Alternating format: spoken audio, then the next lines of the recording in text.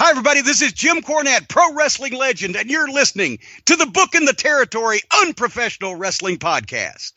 Woo, Messi, this is professional wrestler Jimmy Valiant, the Boogie Woogie Man. Tell my people and my brothers and sisters, don't you dare miss Booking the Territory. Oh, yeah. This is a one-man gang. You're listening to Booking the Territory Pro Wrestling Podcast.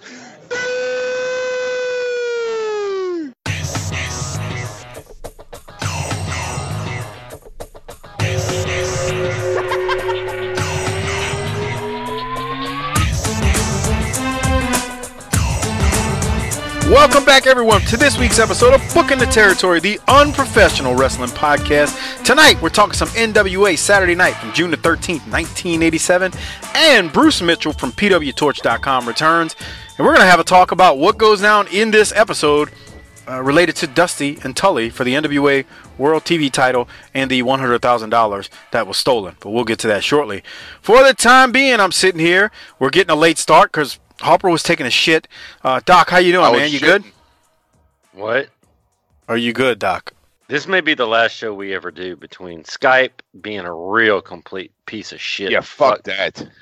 And then this Cajun asshole over here that takes shits at showtime. Fuck, I ain't Cajun, bro. Close enough. You're my representation of Cajun. All right. For a guy from Texas, you're Cajun. That's nice. But Harper's bowels get active at show when the red light comes on. This may be our last show ever. And do you want to explain why? How late we're getting started? Dude, it's 7:18. We're supposed to start at 7. What the fuck? We shouldn't even do this. that 18 minutes is killing Doc. All That's right. like he's getting paid for this. Jesus Christ. Hey, on the good side, though, before we find out how Harper's doing, my team's back on track for 15-1, and y'all motherfuckers almost lost to the Browns. I know, huh? The fuck? That was some dicey shit for y'all, huh? I don't know what you're talking about. I saw a competitive football game and between two great teams, and the better team seemed to come out on top. This is completely in contradiction to you texting me during Hard Knocks with the Cleveland Browns saying Hugh Jackson's going to get his black ass fired before week 6. I never said anything of the sort. Shit. Okay, you're making stuff up. All right, Doc. so Can you stop? Let me help you out. Let me help you out here. Hey Harper, how's it going? I'm doing great, sir. Okay, sir. That's interesting. You been knocking out some ass this week or something? Nah. Harper. Okay. Harper. Long-time listener and BTT Hall of Fame patron Kevin Ryan sent me something. I need you to read it. I need you to pull it up. While I take care of some business, I want you to look up on Urban Dictionary Space Dock Fondue. That Space is Dock. Yeah, like D-O-C-K, not D-O-C. And then okay. And then fondue is F-O-N-D-U-E.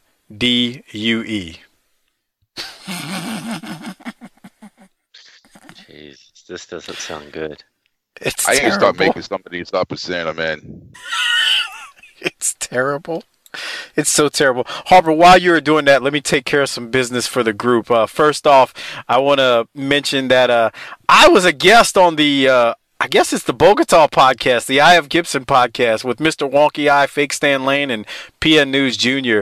And guys, I want to thank you for the payday and the 2 bottles of Hennessy you shipped to me for my trouble. So shout out to the Eye of Gibson at Fake Stan Lane and PN News Jr. So thank you. Appreciate the money and appreciate the Hennessy for your troubles, for having me on. And then if you haven't already done so, make sure you go check out our Facebook group.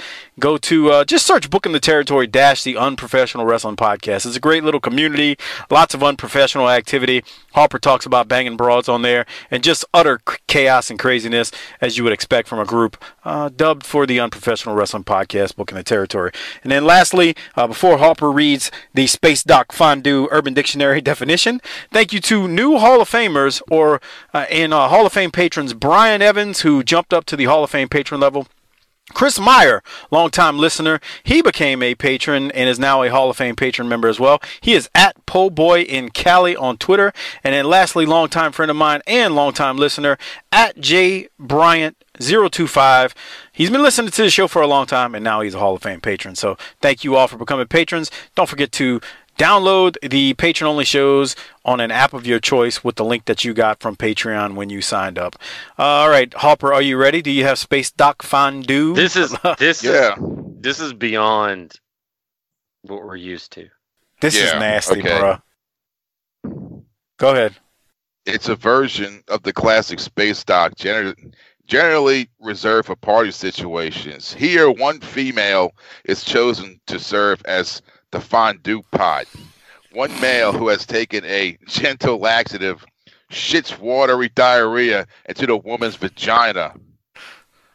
Thus filling the what the fuck, bro?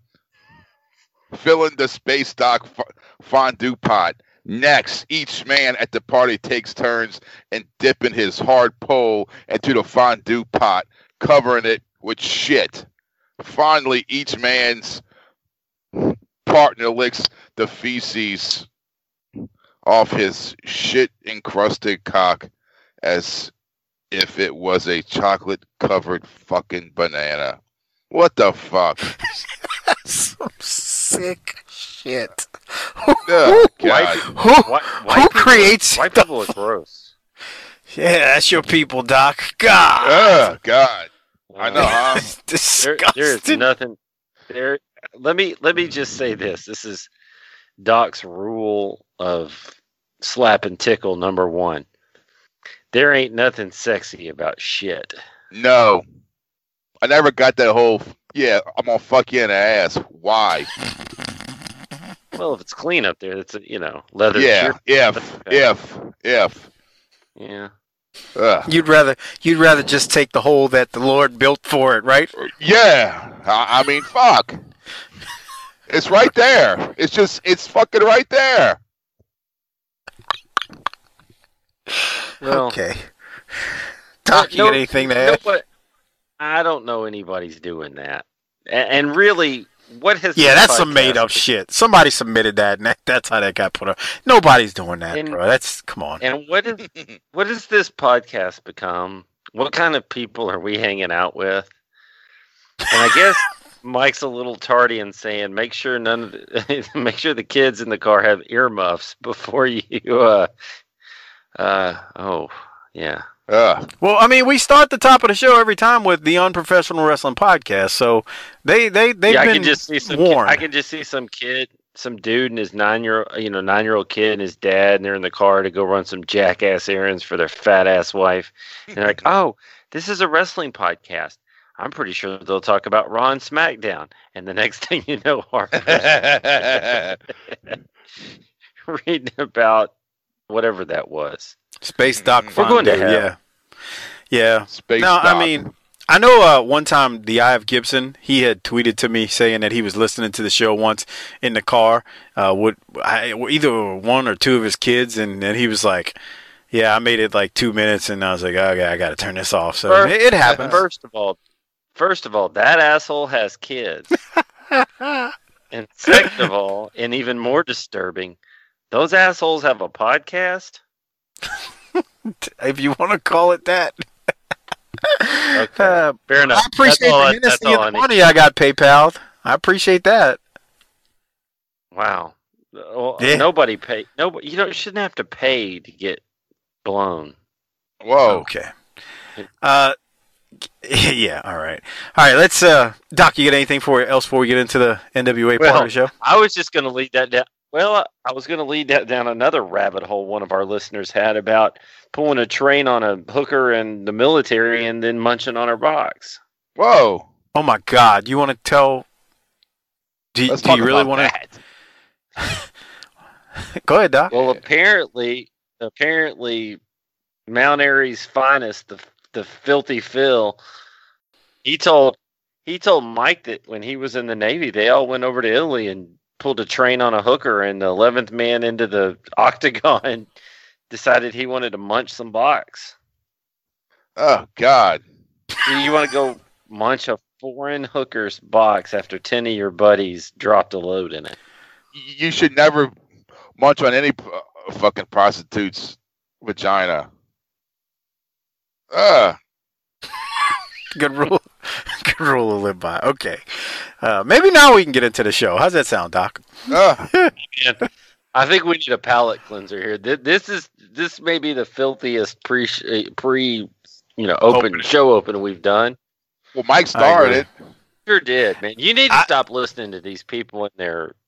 We started it when we started that Urban Dictionary stupidity. It started with the old Craigslist ads, and then it morphed into the freaking stupidity of Urban Dictionary. So we are to blame for this. Let's put that out there. This has nothing to do with the listeners. We started this. So, all right, let's get into it. Okay, let's get into it. Okay, are you done? Can I keep going? You can always keep going. We could have kept going on time, but I'd have been in a better mood, asshole. So here we are. We're doing Saturday night NWA on TBS, June 13th, 1987. We're sponsored by you, the patron. If you're not a patron, become one. Again, it's tinyurl.com/Patreon, BTT. It is a great way to support this show and get lots and lots of extra content, including the world-class shows and any pre-shows that we post and any other extra shows like the Bruce Mitchell interview. It was posted a couple of weeks early right after I did it for patrons. So, again, it's tinyurl.com/Patreon, BTT. We jump into the show opening. They show Tully making his way to the ring with JJ and Dark Journey looking scrumptious to face Dusty. I know, huh? Oh my God, she was looking good, bro. Her titties, damn good. But anyway, doesn't that make you want to fondue Space Docker? No, it doesn't. I'd prefer not to. Yeah. But anyway, they're heading to the ring to battle Dusty for the NWA World TV title and the $100,000. Dusty and Magnum also make their way to the ring with the bag full of money. And then we go to a show opening where Crockett and Shivani open the show. Ronnie Garvin comes out and cuts a quick promo. Nothing much to it. But Crockett says later on in this episode, we will see the whole match with Dusty in its entirety against Tully. So that was the opening. Doc, do you have anything from that opening? I want to see that match, dude. Yep, me too. Harper, what about you? Yeah, fuck yeah. So the next match, they don't go straight to the big match. They go to Kendall Windham versus Art Pritz. Kendall Windham wins quickly. Doc, you said you had to say something about this, so I'll throw it to you first. Is Kendall Windham the skinniest wrestler of all time? I don't know, Harper, what do you think? Kendall Williams? Windham. Yeah, Windham. I remember him. He makes Sam Houston look like Lex Luger. Wow, fuck, he's that skinny. Well, let me help people out. Harper couldn't get the episode to play. He was having issues with the network. The fucking here's the thing. You know what pisses me off? You pay for the network and it doesn't work, bruh. I don't pay for Netflix. I got that shit. I don't pay for Hulu. I got that shit and it works fine. I got HBO Go. None of that shit I pay for. The one goddamn thing I pay for doesn't fucking work when I want it to. All right, so Kendall Windham. So again, Harper didn't see. No, I'm gonna stop something else real quick because you never let me do a Doc spotlight this week. Okay, go ahead. Have a spotlight. Hey All man, right. There's a listener out there. Just to prove once again that I, not Mike, Doc, is the champion of the people and of the working man. Take a swig for the working man. I'm going to shout out this week a listener, a BTT listener, Carl Johnson, I think is his name. He said he's an overnight overhaul, I don't know, whatever 18-wheeler driver, probably in my left lane. Now I'm starting to get angry at him. But he's a truck driver that says we help him get through his long hauls when he's in the cab of the truck, probably getting blown by a truck stop hooker. And we'll just give him a shout out. He's probably cutting in the left lane, driving slow and pissing people off. Good job, Carl. He's like the guy in that old Alabama song. Yeah. You know what I'm talking about. I love it, Doc. You in an attempt to play heel, you just fuck it up again as you always do. All 18-wheelers get on my nerves when they get in the left lane. That shit's reserved for people who want to drive 10 over the speed limit. Yeah, not your passing lane. They all think, oh, I can pass this other 18-wheeler up this hill, and then they start rolling backwards because they don't know what they're doing. For a fucking living, but they don't know how to drive. Okay, we're talking NWA Saturday Night. What does that have to do with anything? Except for you, Carl. Unlike Mike, I'm sure you're one of the good ones. So let's get back to Kendall Windham. Doc, is that all you had to say about Kendall Windham, him being the skinniest wrestler you've ever seen? I was hoping that Harper had seen the show. This would make more sense, but it'll be okay. Kendall Windham here looks like Ian Ziering. Oh, really? Yeah. No, he doesn't. Do you know who that is, Mike? Yeah, that's the dude from 90210. Whoa, check out the white privilege on Mike. Yeah,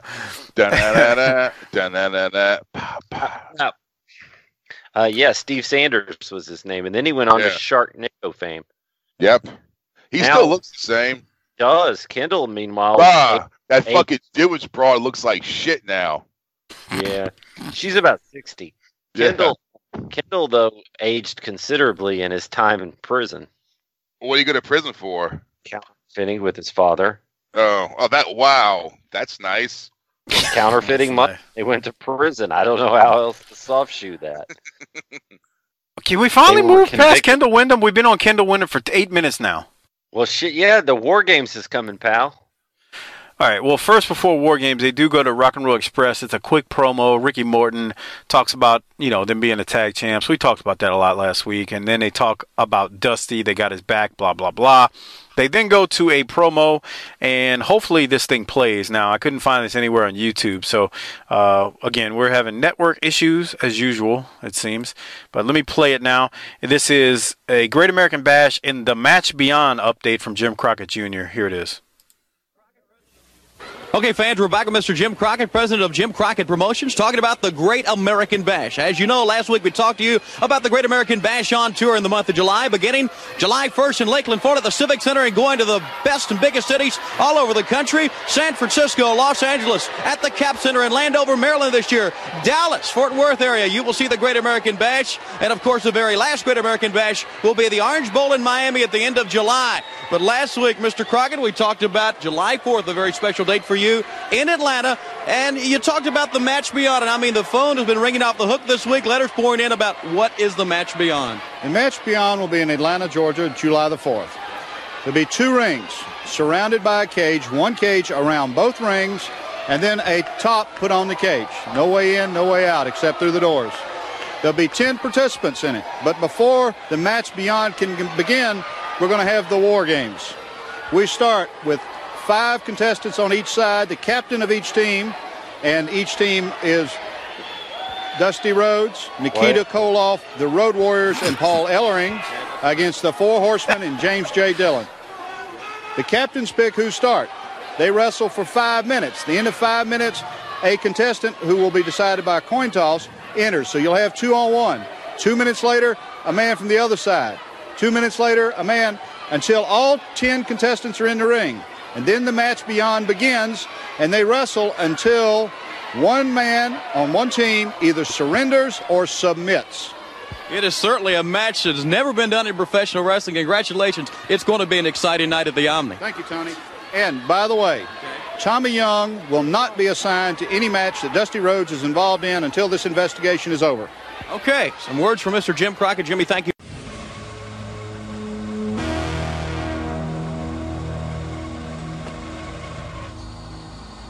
They're building a cage.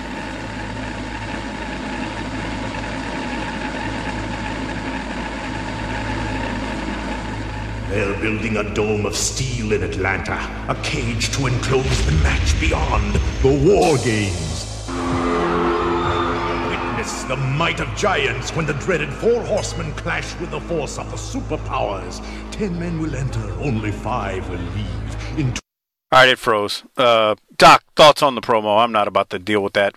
I can play the rest of the promos from YouTube. But what you got, Doc? So, am I the only one that thought Jim Crockett had no idea what he was trying to talk about there? Yeah, I'm confused. And then you think, what if Shivani just said, Jim, this sounds like a bullshit version of the Royal Rumble? Yeah. That's basically what it sounds like. Yeah. I kind of think here's the thing: War Games is awesome, but it's also overrated. Things can be awesome and overrated at the same time. Yeah, Harper, what did you think about War Games, just in general? I don't. As a kid, you're like, look at this fucking shit. Yeah. It's so huge with the 2 rings, that huge cage. It had all the bells and whistles, but the engine didn't fucking run. You know what I'm saying? It was just, to me, it was all paint job. It looked like it was a big great thing, but when you look back at it now, it's like, man, this is a whole lot of show, no go. Exactly. It's all paint job. It's with a bunch of foolishness. Well, but I do think, was it 91 or 92? We were talking about that. We did a Patreon episode on it. The one with Austin. Austin hits the gusher. Steamboat's in it. Awesome. Remember that one, Doc? Yeah, I said it's awesome, but it's also overrated. Well, where I was going with that was, I thought like that one was really good. I can't sit there and tell you that when I first heard about War Games in general that it was like something I was like, oh. But I mean, Harper makes a point when you're a kid and you see that the 2 cages and the 2 rings, you're like, holy shit, this is a big deal. Yeah, absolutely. And I'll tell you this, so that voice was kind of goofy when they did that promo. But let's be real. That video was way better than you would think JCP could pull off in terms of production value in 1987. Yeah, that video was top notch. Harper, if you can get that shit to work, it's good to go back and watch. They're actually going to play it a few times actually over the next few weeks, but that video was really, really good. It was a nice video package. I was shocked. I was like, dude, that looks slick for them. Yeah, Shivani even put it over on one of his shows. I remember him talking about the video package for it the first time. He thought it was really, really good. All right. So, anything else, Doc, from you? Harper, I know you just heard it. What did you? Anything else? I tell you, if I was a kid watching and fucking listening to this shit, it would have really, pulled me in. That's true, because it's 10 guys and they're going to be in this double cage, and I agree. And it's 10. It's the 10 biggest guys in the promotion too. Yeah, is Barry Windham in it? Who did Barry's he name? in it, huh? No. He named fuck, man, I hate being put on a spot. I'll fuck this shit up. Bro? The Road Warriors, Dusty. Is this why it took you 25 years to get a bachelor's degree? Yeah, I think so. It was just one of those things, where the pressure got to you. Bro, I struggled. I ain't gonna lie. It was tough, man. Yeah, but at the end, it wasn't the hard work. It was keeping your old ass awake to do the homework, huh? Oh my God, yeah, man, that shit was it was brutal, dog. All right, so it's the Road Warriors, it's Dusty, it's Nikita, and Magnum TA. No, it's Paul Ellering, dude. So There's no Ron Garvin, there's no Stan Lane, and there's no Barry Windham. That's not true. So. That's not true. You're thinking it's just one match. It wasn't just one match. They did multiple ones in '87. Okay. So like Garvin was in it on some of them, and Barry was in it on some. Would you want to be in a War Games match with Ron Garvin? No. No. Because it's all strikes. That motherfucker's break his hand on your face. Yeah, fuck, man. You're right. It is all strikes. I mean, that's it. Like if you're a patron, go listen to the one where we talked about that 90. Is it 91 or 92? I can't remember. But that fucking War Games was fucking fantastic. Those dudes got after it. I mean, it was balls to the wall. You literally had 10 fucking superstars in there. It was great. All right, let's keep going since we got a match to talk about here. The next part of the show is the big match on this week's episode, and it is Tully versus Dusty for the NWA World TV title, and $100,000 is also on the line. Now, Doc, I got some notes, but I figure I'll throw it to you first, and then you and Harper, we can all discuss it here, what y'all had from it, and then we'll talk about the, I guess, finish once we decide to get to it. So, Doc, what did you have? Remember the revisionist history that all of us would have had even as close as 2.5 years ago when you'd be like, man, you just didn't get title matches on Saturday night. Yeah, no, this was because the matches after this last like 2 seconds. Yeah. It's those like little shitty squash matches. I guarantee you every time I tuned in on it, got in front of a TV that had cable on a Saturday night, they never showed this shit. Yeah, really, huh? It was. I guarantee you every week it was Art Pritz versus Mike Force. I think the problem, Doc, is you and I, we only got to see it about 50% of the time. The other 50% of the time, we weren't by grandma or our aunt's house to be able to see it. That was. I'd say I got to see it about a third of the time if I was lucky. Well, I was my childhood I was trying to be nice about it. My childhood sucked, Mike. I'll tell you what, around it. Harper, I like Harper's story about watching wrestling as a kid, though, better than anything. Because Harper said his mom used to come outside on Saturday afternoon and go, "Wrestling's on!" That's actually awesome when you think about it. Kids nowadays will never know that joy when their parent come onto the porch and yell for them to come inside for something. That shit don't happen no more. Mm-hmm. My kid walked into the room the other night and said, "Can you fire up the network so that we can watch some Undertaker matches?" Oh, wow. That's his outside. Huh? That's his version of outside. Yeah. Hey, let's go pull up what I want to see right now from at any point in history. Right. And if I miss it, then who gives a fuck? Because I can see it whatever the fuck I want. And your kid's white. He's white and got on-demand access to anything. He's fucking white privileged to the core. Fuck, I remember running inside to watch the A-Team. And if you missed it, sucks to be you. All right, Doc, what else you got from this title match? Okay, so I don't have a timestamp, but at some point it looked like Tully, one of them hit a DDT on the other one, and Tony didn't know what to call it. I don't have that in my notes, but that doesn't shock me at this point. Okay. Well, did you see Tully get pinned? At the end? I did. No. It's at the 2015 mark. Tully's shoulders were down for 3. Oh, for the backslide. Yeah. Yeah. Mm-hmm. Yeah, he wasn't out. Right. I mean, you hear all the old timers. Hell, back in my day, if you couldn't kick out, we just caused 3 and kept going. Yeah. Bro. That shit sounds good, right, Doc? But is it reality? It was uphill both ways. It was uphill both ways to school too, wasn't it, bro? Yeah. And you lived in South Florida and it snowed during the winter, and you walked in 12 inches of snow to school every day. Right. Okay. So here's the thing, man. But the thing of it is that Tully is so good at his role, and to be fair, for all the criticisms of Dusty through this time, Dusty could still get in the ring and deliver on the goods. He hit that fucking crisp slingshot on him. I don't know if I like the finish, but it worked for me, I think. So there you go. It set up some good comedy we'll talk about in a minute. Yeah, I was sitting there watching it, and I was thinking, okay, so that's a Dusty finish. Yeah, sort of. That's it. Where the guy wins, but he didn't win. What else did you have, Mike? Harper? Well, I was thinking, okay, well, his foot's on a rope, but, who gives a shit, right?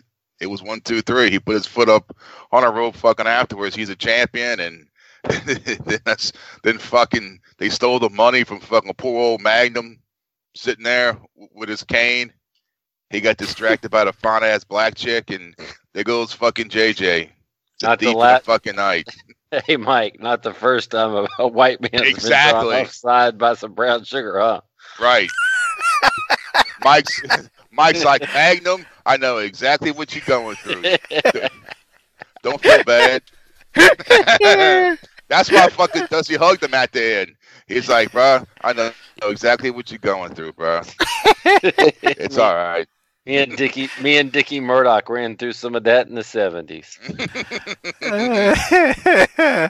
Okay, so. And did you notice how many cops were around them when they grabbed that money and fucking ran out of there, too? Mm-hmm. So, Doc, you want to tell Harper, you were kind of telling me earlier today what you thought about when JJ grabbed the bag. Man, when they pulled that move and JJ swung around there and made off with that sack, I came unglued. That was fucking that was my favorite moment of the entire show. Was he fucking made a beeline for that money and just kind of like a damn criminal, man. He just kind of sauntered. He started walking slowly and then just took off. That shit was, I mean, he kind of looked like the same version. Remember like episode 3, Mike, of Smoky Mountain, where after Ron Wright hands the cool off, and the next shot is him rolling out the back.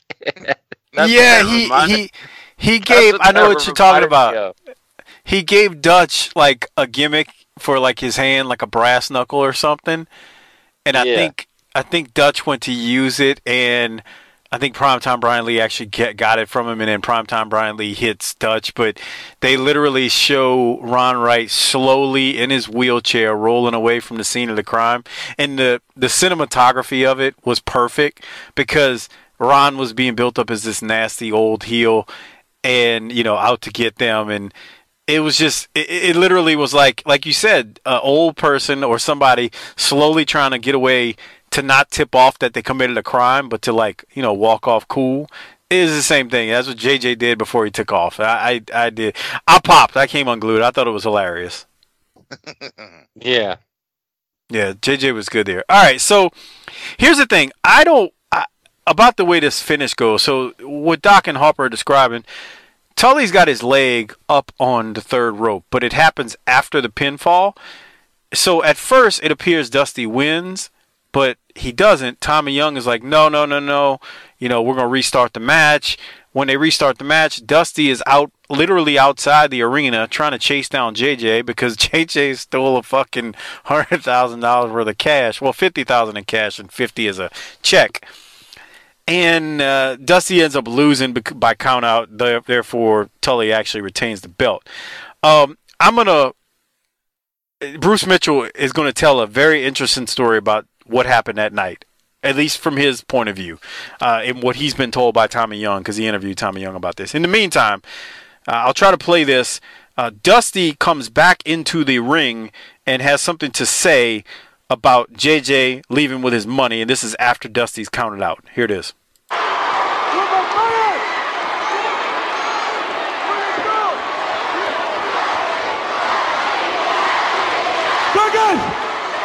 Crockett! Jim Crockett! I want my money!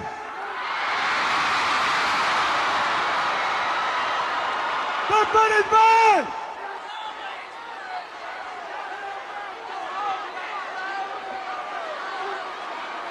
Jim Crockett! You get my money from right now! Whoa. Yeah, he wasn't too happy. Dusty really sold it there, or did he? I'll leave that to your interpretation. Did we know exactly what he said there? Oh, yeah, he said, I want my fucking money. No, he said, I want my fucking money. Okay. He did? I think he said, I want my fucking money. And then he said, you son of a bitch. Bro, you can read his lips. He said? He called him. The second bleep was him calling Jim Crockett or JJ a son of a bitch. Okay. Okay, Doc. About Dark Journey. No, he definitely did swear though. Okay, so Doc, anything from Dusty right there before we go to the Tommy Young interview in the back? Well, that is in today's money, that is $222,000. Not that $100,000 is in it, but it's almost $250,000 that's walking out the door. Wow, that's just a little cash, and a fucking Piggly Wiggly bag. Right. Secured in a brown paper sack. Well, I actually thought the same thing, Harper. I get nervous carrying my 6-pack of beer bottles out of the store in a sack like that. They got $250,000 coming out. Yeah. All right. So, Doc, anything else before we go to the next promo? Is this in the back? Yeah, this is first. It's going to be Shivani, Magnum, and Dusty first, and then it's followed by Tommy Young. Okay, so let's go to that right now. Here it is. Okay, obviously pandemonium in the ring. Chaos, of course, back in the dressing room. I went back to try to see Tommy Young, and I walked into the dressing room of Dusty Rhodes along with Magnum. Let's go back to the dressing room. Okay, we're in the dressing room. Dusty Rhodes and Magnum just arriving back. The count was made, 1, 2, 3. We all saw it. And then as Dusty chased, here's Magnum back, as Dusty chased James J. Dillon, who had stolen the money out of the building. Tommy Young wanted the match to continue. Magnum is in here. Magnum, we all saw the count, 1, 2, 3. I don't know what happened. He had him beat. I was up. Everything was great. Everything was going our way. Dusty, you had him pinned, 1, 2, 3, and then when you left the building, match to continue. Yeah. What the going on here? We have not been able to talk to Tommy Young at this time. Man, I'm sorry I lost the money. I'm sorry. Hey, don't worry about the money. Don't worry about the money. Look, I'll do something. I'll get the money back, all right? You're in no shape to get the money back. You know what I mean? You know, get out of here. Get out of here. Jesus. All right, you want to talk about this first, Harper or Doc, before we keep going to Tommy Young's part? Yes. Yeah. Okay, go ahead, Doc. You first. Bruh. I think we found that the cameraman there is the same cameraman from Smoky Mountain that showed the little retarded child. That was dirty, man. That was a rib, right? They made Magnum come down the stairs. He comes out of the shower, and then Shivani and the cameraman make him hobble down that step. I think it was I don't think so. I think it was unintentional. Bro, that made Magnum seem all, and then Magnum was so pitiful with the "I'm sorry, Dusty, I lost money." Boy, he sold that shit. When he's crying on his shoulder, he's all broken down and skinny, and dude, he's super skinny, huh? And then he lost the money, dude. Tell me he's not sympathetic right there. Yeah, he's like the Cleveland Browns kicker. Somebody needs to give that dude Magnum some fucking European blood stem cell treatments and get him back in the ring. Let's make some money. I'm just going to say this because y'all haven't obviously heard the part with Bruce Mitchell yet. I'm not so sure Dusty wasn't really pissed off right now, based on what Bruce told me. Like, as in him really, really, I don't know if he's really selling this or if he's really mad at something that went down this night. And that's all I'll say. Whoa. Because I can't say anymore. Why do you do the show if we don't know I just think it's talk about? My opinion of what is going on here is I don't want to say tainted, but it's affected by some things Bruce told me that he knows about what happened this particular night. So that's that. But with that said, let's go to Tommy Young. Well, Harper, did you have anything else right now on the Magnum and Dusty part? No, it's just like it's like Magnum's. You know, he's just I fucked up. I'm sorry. Yeah, I'm sorry. You know, and that's not a role that you see him in. No, it's like I fucked up. I'm sorry. And then Magnum's, it's almost like it's his son, and he's saying like, "Don't worry about it. Don't worry about it. We're gonna be all right." That's exactly how he's treating it. We're not going to be all right. We lost $200,000. Right. The bank is going to foreclose our now. Form. Yeah, we're going to have to suck dick at the subway for money now. That's nice, Doc. Well, hey man, I saw a meme. I think it was on Tasteless Gentleman the other day. As long as you have a warm butthole, you have a way to make money.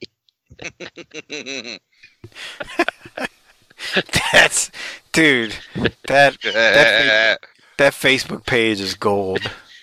It's something like if you're poor, don't be sad. As long as you have a warm butthole, you have a way to make money.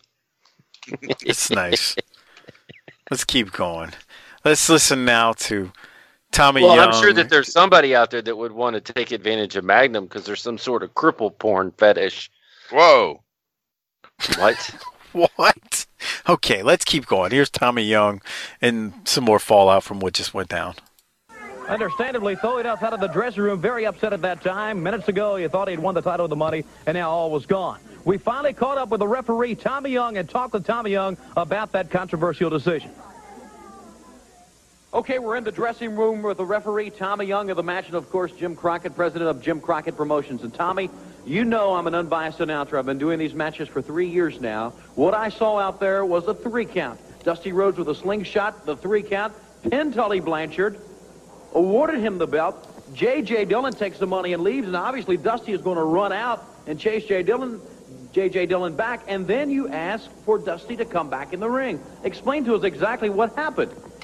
Well, okay, yes, I went 1, 2, 3 on Tully. You saw that. That happened, okay. That's right. And then all of a sudden you say, come back in the ring, and Dusty's outside. Well, because of that, I mean, when Dusty cleared my vision, there's his leg over the rope.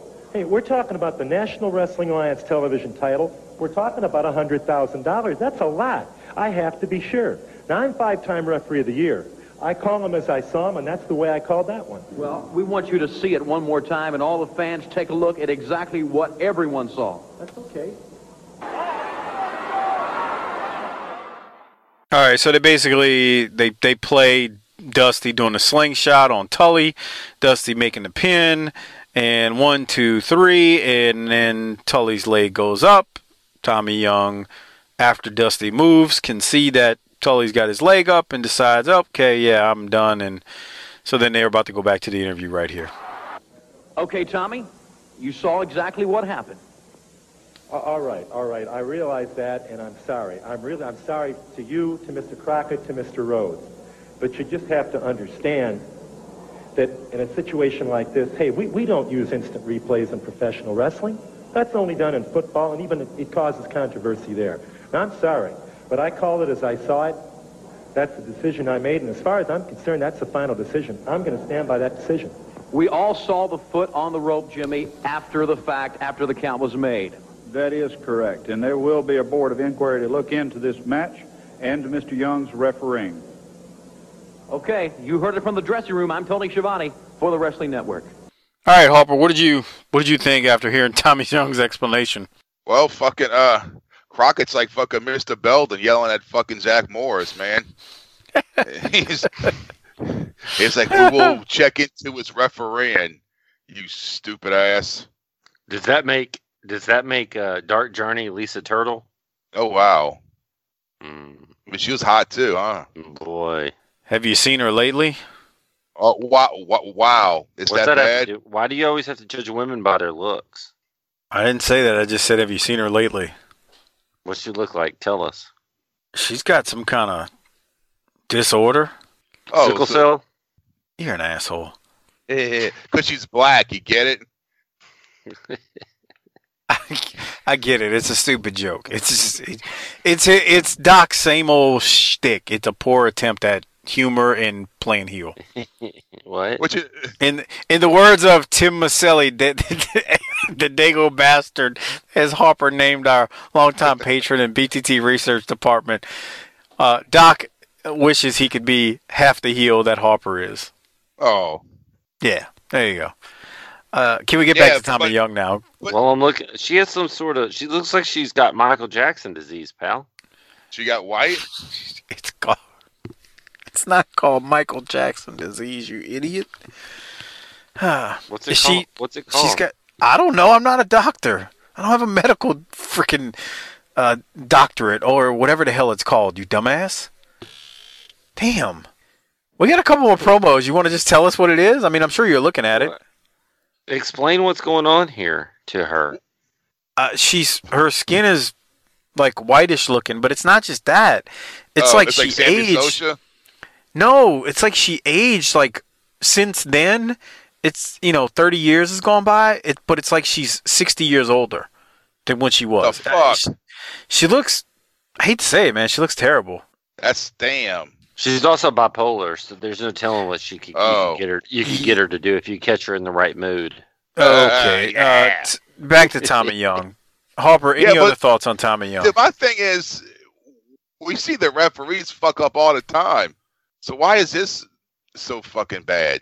Well, because you got the TV title on the line and $100,000. Whatever. Yes. Question, Doc. What did you think? If I didn't know better, and let's be clear that I do, I would have said this was the beginning of some sort of Horseman Tommy Young heel turn. Yeah. Because they showed him the video, and he's like, so?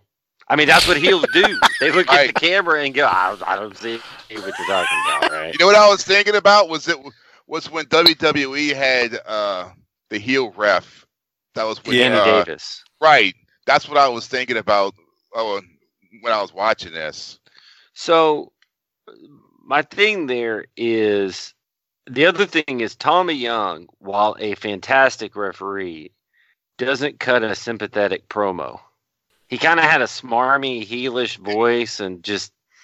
He's a 5-time fucking ref of the year. Fuck y'all. And him reminding you of that is the heel move. Mm-hmm. Yeah, he didn't come across sympathetic at all. So there's a lot of truth to that. I didn't know. I would have walked away with this thinking there was more to this story, and the Horsemen are up to somethings. Make sure you listen to the interview with Bruce Mitchell. I think he explains. Why don't we just really cut down here. to stop the show and just go do that right now? It's fuck. Well, there, see. It's just that my opinion. I had an opinion on this after I rewatched it, and then I talked to Bruce, and I was like, oh. Well, that's interesting. So you just kind of, because my thought before I talked to Bruce was, Tommy looks like either an idiot or he looks like what Harper said, like he's about to do some kind of heel turn. Because, Doc, you just said it. Hate to toot your horn for you, but you're good at it. He's like just being smarmy and like, I called it. I stick by the decision. I knew I messed up, but whatever. Like, it's a real kind of douche type response. You know what I mean? Yeah, and then like later they could find out like after the show the Horsemen met up with him at some bar and they like paid him his cut of the money. Right. Gave him a hooker and yeah. You know what I'm talking about. I do. But the other part is Crockett, I think Harper just said this. He scolds Tommy Young right there, which yeah, the look he gives him is fucking great. It is. He's like, you stupid asshole. He's just staring through him like, what an idiot you are. Now I got to fix this bullshit. Fucking moron. Like, that's kind of how he looked at it. I was trying to get on the private jet and do coke, and now I have to deal with this shit. Yeah. That's why Dusty left. Is that what he said? Because it is? I don't know. All right. Let's keep going. It was a joke. Oh, okay. Let's keep going. Nikita Koloff, after that, cuts a promo, and I thought this was hilarious because, and I'm not going to play it, but Nikita starts talking about the rules of war games, and it's fucking fantastic. Like, he's in that Nikita voice trying to describe war games. Fuck it. Hold on. Champion Nikita Koloff. So there are many things I want to talk about today. World TV title. There is no doubt in my mind and everybody else's mind that my super partner, Dusty Rhodes, is the World TV champion. We're going to find out what's going to happen there. Now, Great American Bash, USA title, Lex Luger. I have signed a contract. Lex Luger has signed a contract. How big is Lex Luger? How bad are you, Lex Luger? We are going to find out in a Great American Bash. And the last thing, Tony, the last thing right here in Atlanta, the match beyond. What is a little bit, how about the rules of this match, Tony? Okay, it'll be 5 men on each side, Nikita. You're on one of the teams. It'll start out with one-on-one in that cage, enclosed on the top. Then a coin flip. Then it's going to be a 2-on-1, 2-on-2, 3-on-2 until all 10 men are in the ring, and you must surrender or submit. So you tell me first time ever, a cage all the way around 2 rings. All the way around 2 rings. And first time ever, a cage come down on top of a ring. On top of both rings, that's right. Nobody in and nobody out. 10 will walk in, 5 will walk out. Until somebody, how you say? Surrenders or submits. Somebody gonna get hurt, Tony. Somebody gonna get hurt bad. And right here in Atlanta, you're going to see, and the whole world is going to see something you have never seen before. And the Horsemen, you are going to see something you have never felt before, and that is pain like you have never felt before. Nikita Koloff fans, let's go back to the... All right, Harbor, you're laughing at the same thing I am. You want to explain? I don't know how fucking Tony keeps a straight face during this shit. Because he can't understand. He can't understand what the fuck's being said. That's what. See, I thought you were talking about the one I watched. Did you watch it? Yeah, because Arn Anderson says like, you had to laying out by the pool with your woman instead of going to the gym, and then the kid like, did he say something about my girlfriend? What did he say about my girlfriend? Yeah, I sent you the pro episode. I mean the worldwide episode. It was a little bit different, but yeah. It just Nikita giving directions on the fucking the rules. Look, man, we live in a world, a different world. The rules of, we've talked about this, of war games are actually kind of confusing. I mean, if you're being real, it's a lot to. I mean, we understand them, but it's not cut and dry. And to have Nikita then describe it in his Russian accent is like, oh Jesus, his fake Russian accent at that. I popped when I was watching this. I just thought it was hilarious, but that's why I said that. So why use two rings for this? They could have done it with just one, right? Well, I mean, you got 10 dudes. That's a lot of dudes in one ring. It's just 10 guys, right? Yeah, but that's still. I mean, you really couldn't do anything if you had 10 guys in one ring. At least they were able to halfway do a few moves with the 2 rings, but. Because, but 10 guys in one ring, it would have been basically a battle royal. I mean, and that's it. Yeah. So I was fine with the 2 rings. I mean, it was something different. Doc, anything else from Nikita before we move on? I didn't have anything for him in the first place. Well, okay. Well, then Jim Garvin takes on Rick Sullivan next. Garvin wins and doesn't even take his suspenders off. We then go from that to the Midnight Express out there cutting a promo with Corny, where, ironically, Corny talks about beating up a girl and a kid in the ring, and that's the only match he'll sign. Doc, are we playing this one? Yeah, I think so. That's what I thought, too. Harper, I know you hadn't heard this one yet, but here it is. U.S. Tag Team. Man out here now, don't you? U.S. Tag Team Champions Jim Cornette's Midnight Express. By the way, first of all, you see, I got through all the cage matches with Ronnie Garvin unscathed. No thanks to Jim Crockett Promotions, who's had me in the ring with Ronnie Garvin, had me in the ring with donkeys, every other kind of animal life. Let me tell you something, Jim Crockett. The only time I'm going to get in the ring, I'm finished wrestling. The only time I'm going to get in the ring from now on is if you can find me a little girl or a little kid to beat up, somebody I know that I can whip. Elsewise, you people ain't going to see me in the ring again. Now, are our World Tag Team Champions here today, huh? They were here right at the top of the program. Champions they are. Let me tell you something. The Rock and Roll Express, when they won those World Tag Team titles, they were on top of the world. They were jubilant. They were joyous. They were celebrating. And then all of a sudden, like a bolt of lightning, like a knife right in the gut, the thought struck them. We're going to have to defend against the Midnight Express. And Ricky Morton, then he said, well, I tell you what, we know we can beat all the other teams in wrestling, so we'll defend against them. We'll wrestle all them, and we'll stay as far away as possible from the Midnight Express, the U.S. Tag Team Champions, the #1 contender. Well, let me tell you something, Ricky Morton and Robert Gibson. I'm standing out here right now, and I'm saying that your family's dogs, that you're trash, that you're garbage, that you're punks, and you're cowards. Now, what kind of men would you be if you let a guy like me stand out here and call you cowards? Just defend the belts against us during the Great American Bash and either shut me up or lose those belts once and for all, brother. We'll be right back, fans. Don't go away. All right, Doc, what you got? First of all, did anybody else find it funny that he was talking about wrestling a doll? Yes. Oh. That was the first thing I caught. Yep. Then, because of everything that has happened recently in the last few years. Yeah.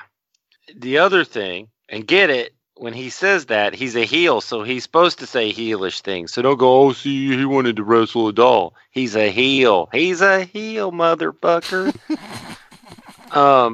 The line that got me in that, and I think it's one of the best lines that we've heard from Corny in a while on this show, and that's saying something, is when he calls them trash and garbage and all that, and then said, what kind of man would you be? What kind of men would you be if you didn't retaliate or defend against us? That's a great angle. Good shit talking, right? Yeah. Yeah. Let me ask you a question. Fuck, I wish Harper would have saw this.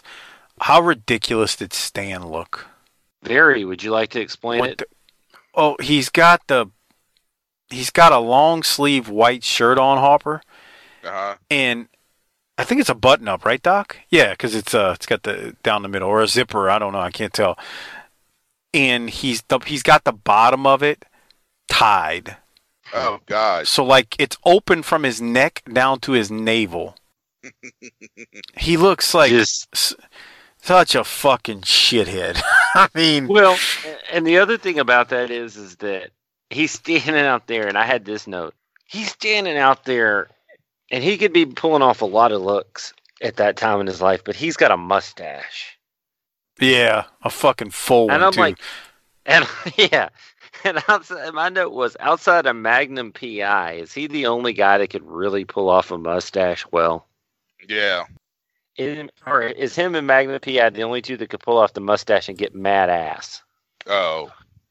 Unless you think Ditka was pulling a lot of wool back in '85 during the title run. Victor Newman.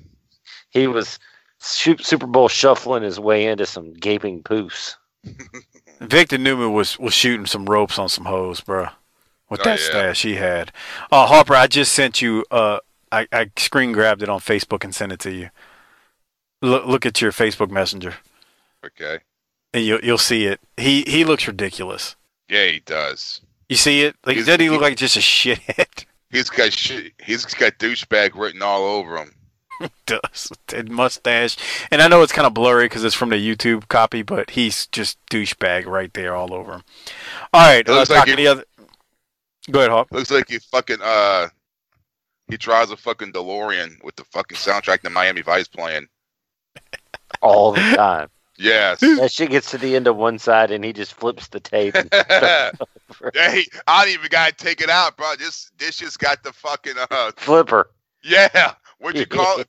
What the fuck was it called? I don't remember. Oh God. Reversal, maybe? I don't remember what it was called. It's hilarious. You have to take it out. I ain't got the tape out, bitch. I can just let it play.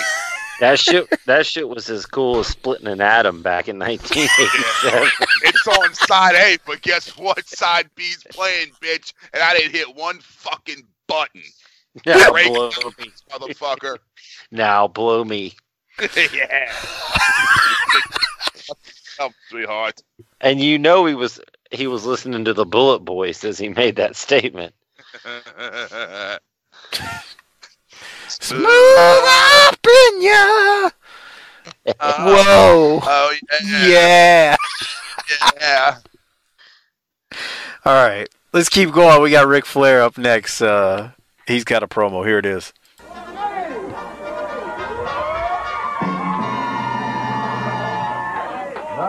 And here he is, the world champion, Ric Flair. Brother, I've been on natural highs before, but today I'm on one of the all-time highs. Tully Blanchard, the great Tully Blanchard, defeats Dusty Rhodes. Beats him. $400,000. You know what I would have said to Tommy Young if I were you? The same thing I say to all my girlfriends when they catch me with another one. I'd say, honey, are you going to believe me or your lying eyes? And that's the way it was. Big Dust went down. And I don't care how much crying, how much hollering, how much complaining, how many lawsuits are involved. The bottom line is, Dusty Rhodes, Tully Blanchard is walking around with $100,000, and he's still the champ. Oh, what a proud day in the life and the style and the rich and famous, the Four Horsemen. Tully Blanchard's done it all. Now, the 4th of July, the match beyond. And you have to know, first of all, you out there, that Jim Crockett spent a fortune putting this together. Nikita Koloff walks out here asking for an explanation. What's the match beyond? Well, I'll tell you what it is, idiot. It's a cage around 2 rings with another cage on top. It's 5 guys walking out from one side, and it's 5 guys walking out from the other. And you haven't figured it out yet what it boils down to when you talk about submitting or surrendering. If someone might get killed, are you willing? Are the Road Warriors willing? Is Dusty Rhodes willing? Is the King of Joloff willing? That's Dusty Rhodes. You want to know Dusty Rhodes? Tell him about the hospital. Tell him about the knee brace. Tell him about paying the price. The 4th of July, right here in the Army. 10 men. One has to submit or surrender. And you know me, look at it. Reputation speaks for itself. No submit, no surrender. We're talking blood, guts, sweat, and right here, guts. Look at it, sit here, Tony Somebody. Look at it.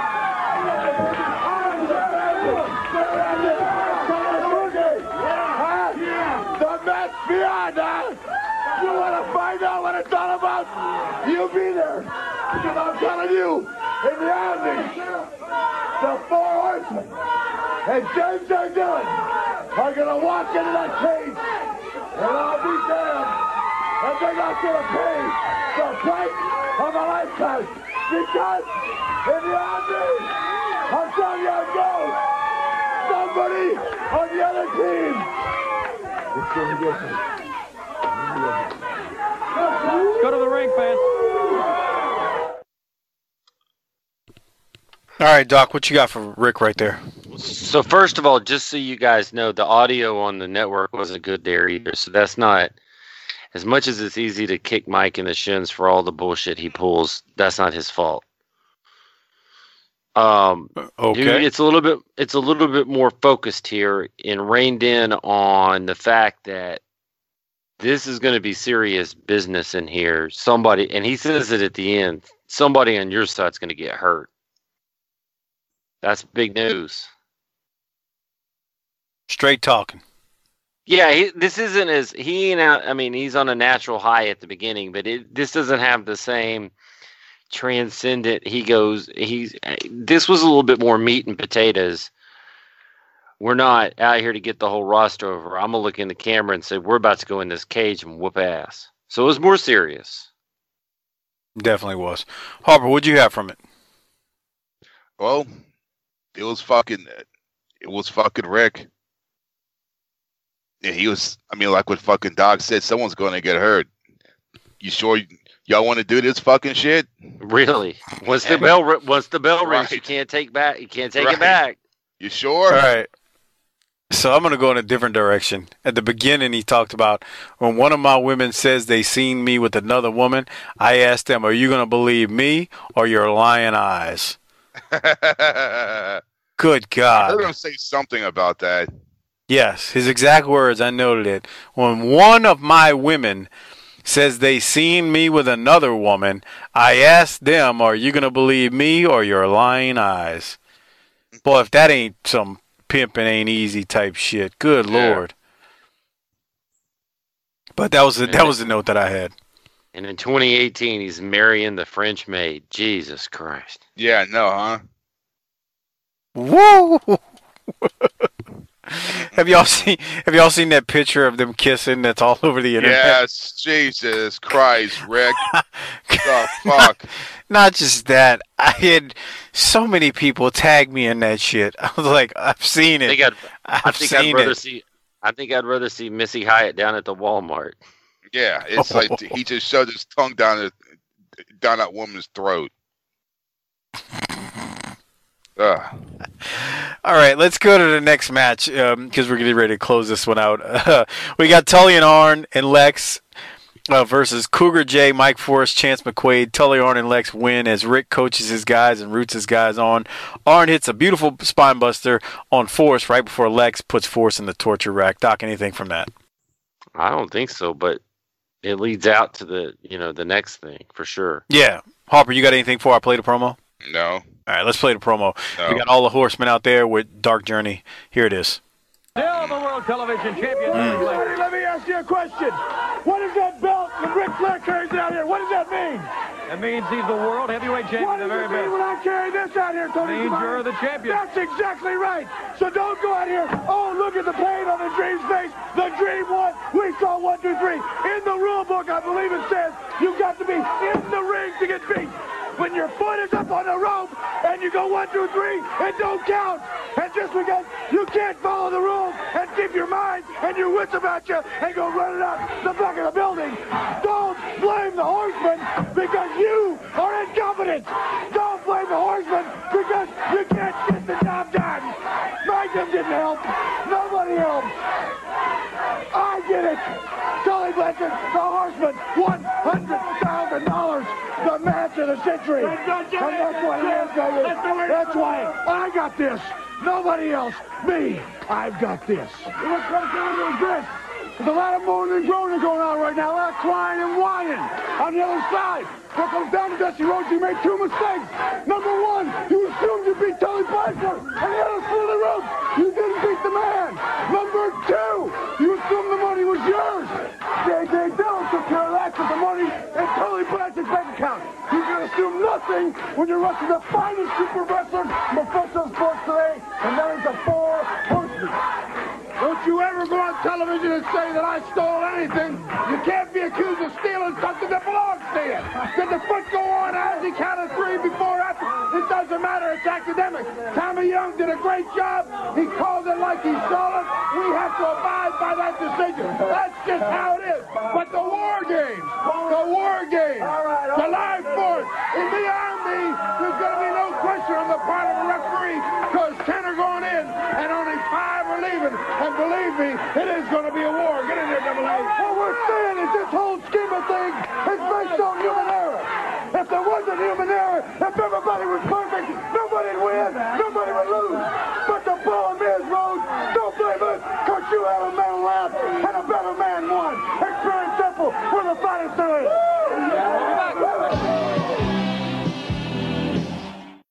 I love JJ saying you can't steal something. That was a great line. On top of Tully saying I did it myself. I did it. Yeah. You can't steal something that's yours. What exactly did you do, Tully? You got beat twice. Yeah. This is great. I like JJ was really good there, man. JJ was really good. What else you had from me, Doc? How is anybody going to beat 5 horsemen in a ring? Yeah. It seems like a difficult task. We gotta wait to find out. Yeah, how does 1 or even 2 referees keep an eye on all of them and their cheating shenanigans? They don't. Doesn't seem possible. Mm-mm. Yeah. All right, the deck is stacked. Harper, you got anything before we rate the show? No. I thought it was the promo from the shit I watched for a second because it sounded similar. Yeah, and I did when I searched earlier when I was texting you. I didn't see this one. I found this one late, like 30 minutes before we were doing the show, or I would have sent you this one when I found it.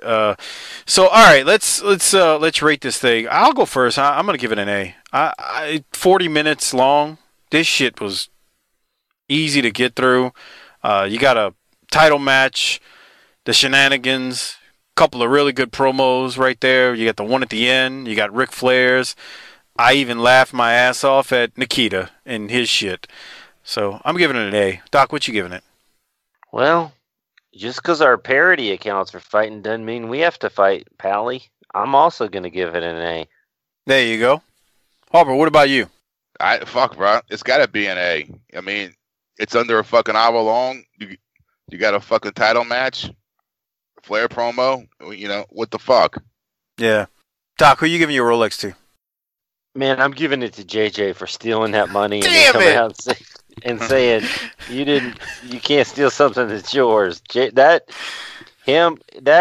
sign of him just his ass strolling out of there with that sack when all the other shenanigans are going got me. I fucking hate you. That's who I got, and that was the exact same reasons. Damn.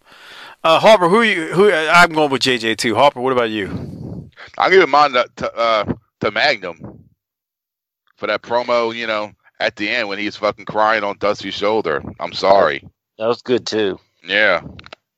Yeah, that was good. I can't argue that. All right, so A's all around, 2 Rolexes for JJ and 1 for Magnum. There you go. Magnum hadn't got one obviously in a long time because he's been hurt. He's been out. But hey, let's get ready to wrap this thing up and get over to the interview portion of this week's show. Because yes, like I said at the beginning, we've got part 1 with Bruce Mitchell. Now Bruce is going to tell us what he says really happened the night that Dusty and Tully battled each other for the TV title in the $100,000. He was there. He was an eyewitness to it. He was in the front row. So there you have it. But this is a very interesting discussion that Bruce and I had, and I did not know this story until he and I talked a couple of weeks ago. So there you go. Right now, Doc, Harper, and I will be back to close things out shortly, but let's get over right now to part 1 with Bruce Mitchell from PWTorch.com and the Bruce Mitchell Audio Show. Harper, hit the tagline and get us over to Bruce. Book it, bitch.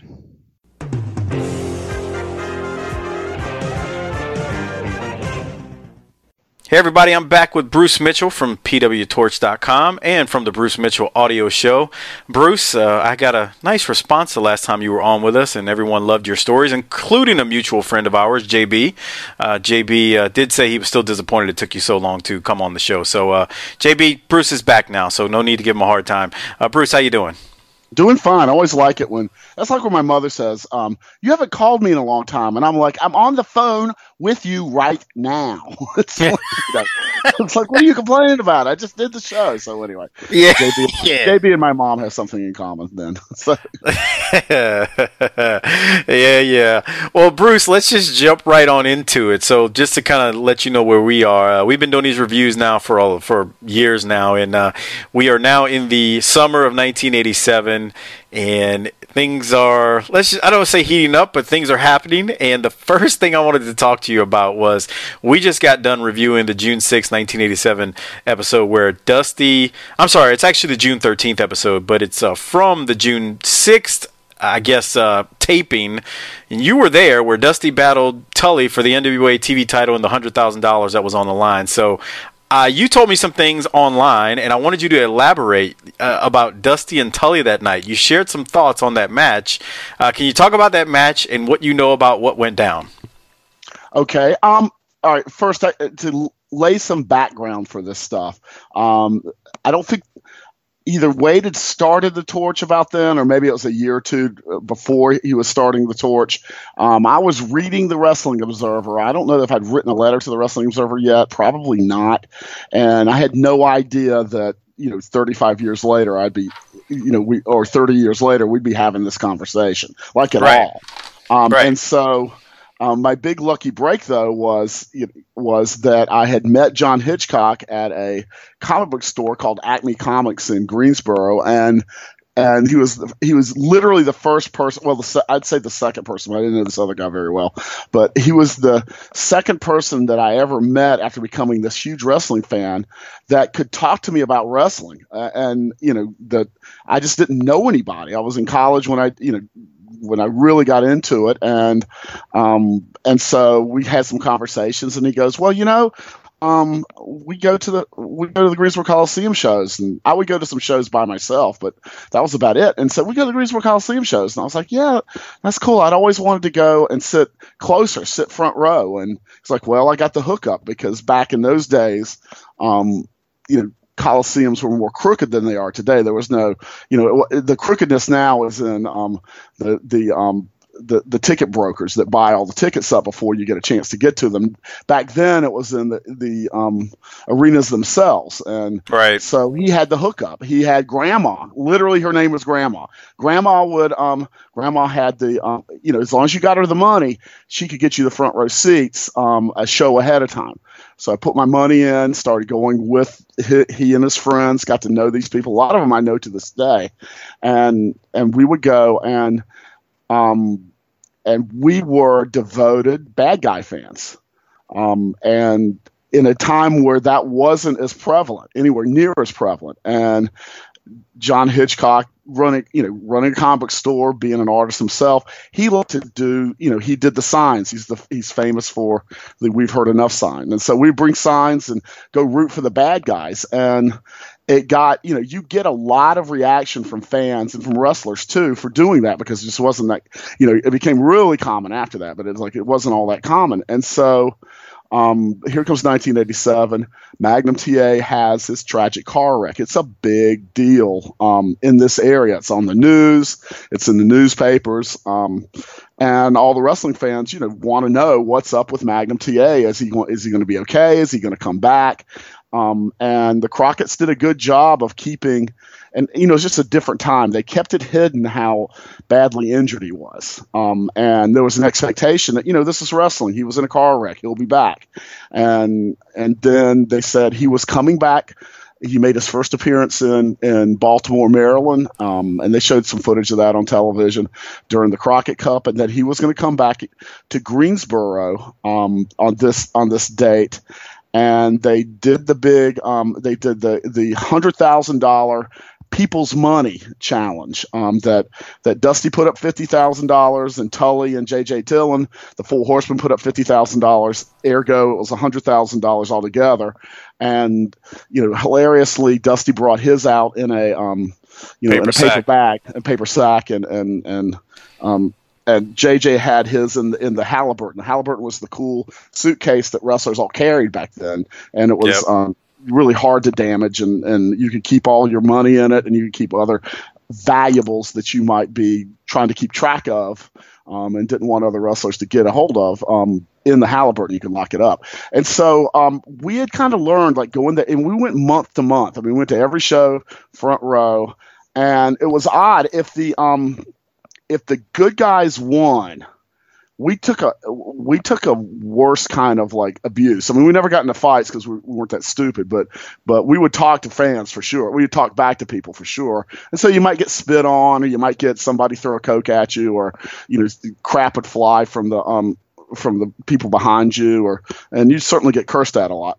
And there was something about the psychology of when the heels, they would never really win, but they would by some technicality keep their championships. And the whole formula was that Ric Flair and the Horsemen and Jim Cornette could go on get their ass kicked by the good guys, by Dusty Rhodes and Nikita Koloff or whoever else it was, Rock and Roll Express, and then they could go back on television the next weekend and lie their faces off and get all their heat back. It wasn't even they got their ass kicked. And we were really good about, we would fake agonize during the selling, and then when when they do the Dusty finish or whatever it was, and the fans would be yelling and cheering, and then they pull the rug out from under them, and give the title. Tommy Young's would reluctantly give the titles back to the Horsemen. We would just be, well, they won the match, and well, he pinned him, he beat his ass. What are you talking about? Well, who's got the belts? And it's like, well, it's not fair. It's like, who's got the belts? That's how you can tell who the champion was, and really kind of talk like that. And we had a ball. I mean, it was a lot of fun and all that. But I remember talking to these guys before we were going to this show. I thought this show we were going to get killed, because to me, in my mind, my Booker mind back then, there was no way that Magnum TA was coming out in front of this crowd in Greensboro and Dusty Rhodes wasn't going to beat Tully Blanchard. It was you wouldn't have Tully win and on the same night that Magnum TA was back. I mean, that was just ridiculous. It was going to be this celebration, and they even had a match. Another one of the matches on that show was Ric Flair and Lex Luger, who was now part of the Horsemen, versus the Rock and Roll Express. And I was looking at, they're going to have a clean sweep with the good guys. And when they have the clean sweep of the good guys, that means we're going to eat it. They're going to be worse to us, and they're going to be. So I was just like, here we go. And so that leads to the comment I made to you, and I'm going to stand by that comment. This was the last or maybe the first shoot match in Jim Crockett Promotions, and I'll explain this to you as we go along. So we're sitting front row, right along that railing, and if you go and find, I have it somewhere in my house on bootleg DVD, but if you go and find the syndicated television taping from there, I think did you guys watch the one on the W Network? Yeah, we do the stuff that's on the network, but I have the NWA Worldwide Library through '87. Okay, if you go and look for I can look it up. I can look up whatever you're talking about right now. Okay, if you go and look for this and you find that show, the very first shot of the show is a shot of me giving the Four Horsemen sign. Only I'm giving it backwards for some reason. I didn't even realize this until I got a copy of it like a few years ago. But it's it's a solo shot of me going Four Horsemen, giving the four fingers. And like I said, unfortunately, I was kind of dumb about it and gave it backwards. But so that's how it starts. So you had the $50,000 versus $50,000, and Magnum was holding the bag, literally. He was holding the lunch bag, and so had this match, and it was exactly what I figured, which was. We're sitting there watching this, exactly what we figured. Tully Blanchard was taking the ass whipping from Dusty Rhodes, and Tully was really good. I mean, that was his job, was to make Dusty Rhodes look good. And if you watch those promos, Tully did good promos, and he found a way to mention Dusty Rhodes like 6 or 7 times in one promo. I mean, he would say his name over and over again, because one time he got in trouble for not doing that, and Dusty booked him to wrestle Jimmy Valiant for a while, and so he learned his lesson and stayed right there with it. So Tully's bouncing around like a ping pong ball. I know you guys saw the match. It's an okay match, but like I said, it was real. It was a shoot, and I'll get to the part where I know for sure. And so Dusty, in all his glory and his nerve, used the slingshot suplex on Tully, his own finishing move on Tully, takes him over. Tommy Young is the referee, and that's the key to this stuff. And takes him over and down, pins him. And you guys saw this. 1, 2, 3. We're like, oh my God. And the other key part of it was that Tully, after the third count, not before it, but after the third count, then just moves his leg under the rope. Well, one of my friends who became a CBS news producer, retired now, but one of the guys on the front row, you can kind of see him on, as I recall, you can see him on the footage, but he stuck his foot out on the railing. So like the railing was the rope, and he stuck his foot on the railing, and we all did too, and we started yelling, "Hey, Tommy, Tully's foot's on the rope. Tully's foot's on the rope."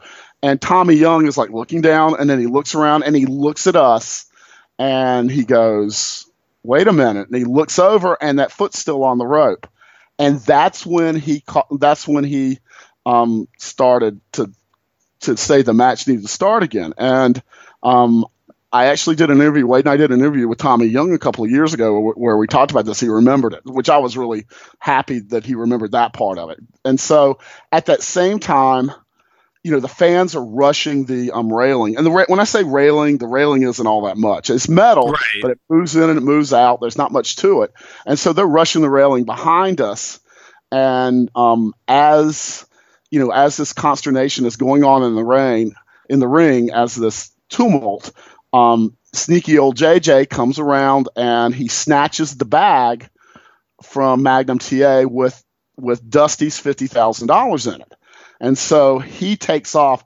There's this guy behind me that starts yelling in my ear. I don't know where he came from. And he starts, because he didn't sit like right behind us. And he starts yelling, "JJ's got the money. JJ's got the money. Someone should do something." And like JJ's taking off. And so I just went against my normal policy of rooting for bad guys. And I went, "You're right. Someone should do something," real dramatically. And he goes, I'm going to. I was like, "Man, you got to." And so he jumped the railing and ran off after him, which I was like, that was like, if we could talk somebody into going over the railing into the ring or into any of that was like the Academy Award. So I was really happy. It's like, so this guy takes off. I'm sure he got his ass kicked, and all that.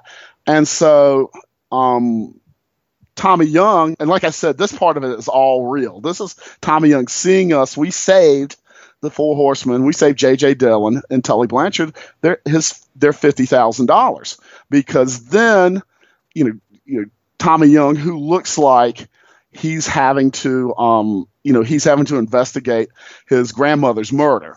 He's just really solemn. He's just, I hate to do this, but Tommy Young has integrity, so he stands up and says the match continues.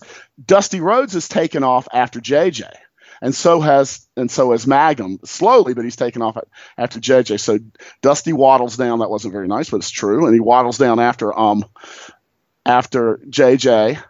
And Tommy Young, Tully Blanchard's just barely getting up because he's taken the beating of a lifetime. He doesn't even know where he is. He just gets himself up, standing up unsteadily. And the crowd's starting to figure out something was up. And so Young starts counting. Well, the crowd is quiet, kind of watching, trying to figure it out.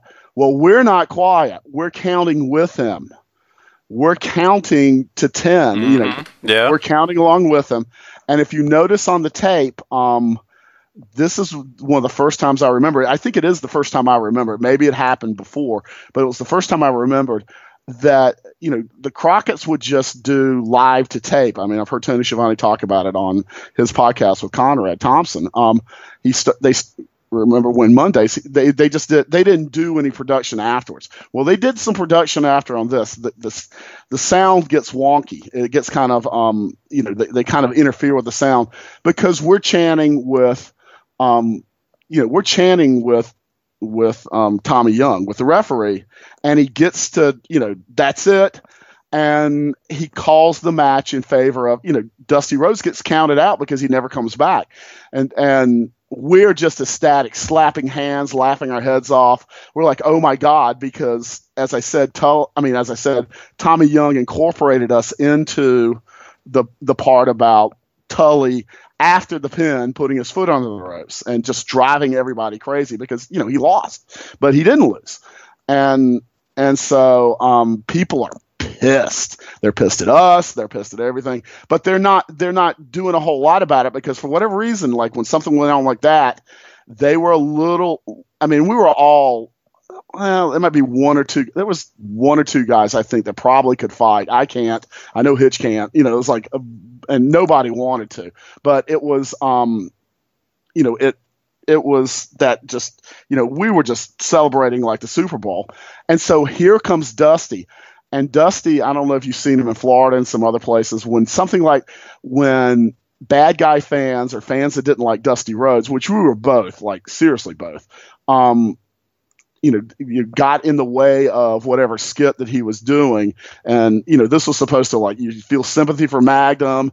Dusty would have this great reason to go after Tully Blanchard to, get revenge. And the fan should have been like, rallying around the American Dream and all that crap. And so he comes back to the ring and he is pissed off. And he's pissed off at us. And he gets in the ring and he starts swearing into the microphone. If you're like, they bleep it out. I mean, it's on the. Well, I'm sure they bleeped it out on Worldwide too. On the network, it's bleeped out. Oh yeah, they bleeped it out, but he's swearing, and that again is like, if we could get the American Dream or some good guy to swear, we were thrilled. That was like, we got him, and so you worked him. You worked him, basically. It was like they were furious, and he's working. So he's like, get back out here, blah, blah, blah, blah. It's like, and he's, and he's cursing and we're just laughing our heads off. So that part, like I said, because senior referee Tommy Young, 3 times or 4 times referee of the year in the NWA, they'd always say that, and there was never any ceremony. They just said it, and he was, that he had the integrity to look to us, and it got to the point sometimes where some guy, they do the old gag about the heel grabbing the hair, and the heel would grab the hair behind the referee's back and then point to us and go, he's grabbing my hair. And then the heel would point to us. We go, no, he's not. We start doing our hands like, no, grabbing the hair. And then the heel would accuse the babyface of grabbing his hair, and we would back up the heel. So, and it was, and part of that was that I didn't know this until years later, but it was kind of obvious in certain ways that the really good workers back then were all heels, with the exception of maybe Ricky Morton. Like the really good ones were heels, and the charismatic baby faces were there, and Ronnie Garvin too. Ronnie Garvin was really good, and but the charismatic baby faces, they wanted the heels to fly for them. They wanted them. So we liked the Bobby Eatons, we liked the Tully Blanchards, and of course we love Flair. And that was, we kind of knew, and Arn too. Arn was our guy, so Arn Anderson. So that was, so we were like we thought we were kind of giving credit to guys who were working harder than some of the other guys. So that may lead into I think that was my story. That's one of the most fun nights I ever had in my life, just because of how all that turned out. And then they bring out the Rock and Roll Express in the last match. That wasn't even the last match of the night. The Rock and Roll Express are in the last match versus Luger and Flair, and Luger and Flair beat the Rock and Roll Express. You couldn't touch us on the way out of there. We were laughing and having a good, like, yeah, we told you so, like, shooting that Horseman sign, and oh god, the people's money. Yeah, it's the people's money, all right. It's the and the people are the four horsemen. I mean, we were just having a blast with that. And then watching on television and seeing poor Tommy Young get like blessed out by Dusty Rhodes, and I mean blessed out by, I think it was Jim Crockett, and Dusty Rhodes feeling sorry for Magnum TA, and you did your best and all that. It was quite the dramatic scene on that. And it was also, not to segue into something, but it was also one of those times where you could see people were getting tired of Dusty Rhodes, and they were getting tired of getting the and it was a real lesson to me. I've said this many times, but it was a real lesson to me watching in the Greensboro Coliseum, the crowds be at the 10,000 mark or above. It was a really hot issue. And then going down month to month because and this wasn't a Dusty Rhodes finish. A Dusty Rhodes finish is a real specific thing. It's the champion is a heel. He throws the challenger over the top rope, or the challenger throws him over the top rope without the referee seeing it. The referee gets bumped. Somebody goes over the top rope. Another referee comes. They fight without the referee. The referee's flat. The referee's laying in the ring. He's knocked out. The crowd turns and looks to the back because they know that another referee's running down, and it doesn't count until the other referee runs down. So the other referee runs down.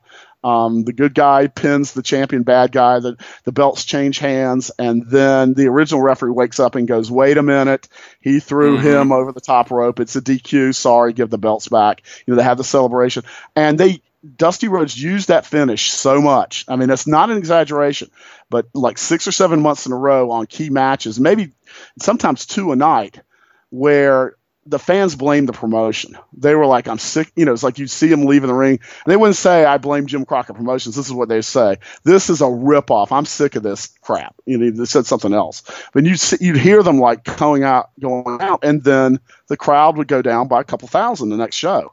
And then Dusty, as the booker, his reaction to all that was to book himself even more. And you talked about how, Ric Flair in the studios and at TBS, was this massive baby face. Well, one thing to remember about this is Ric Flair was the home promotion huge babyface star chasing Harley Race from about 1979 to 1983. And even in, there were some times that's a good point. That's a good point, because sometimes I think I don't even say sometimes I seem to forget that too whenever we're doing these, because we're so concentrated on the mid 80s that we're in the moment.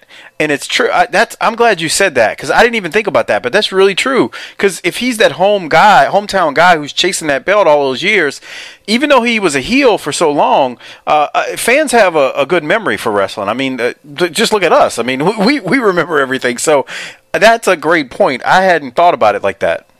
So it was, it really was like Dusty Rhodes came, and he was a big, big star.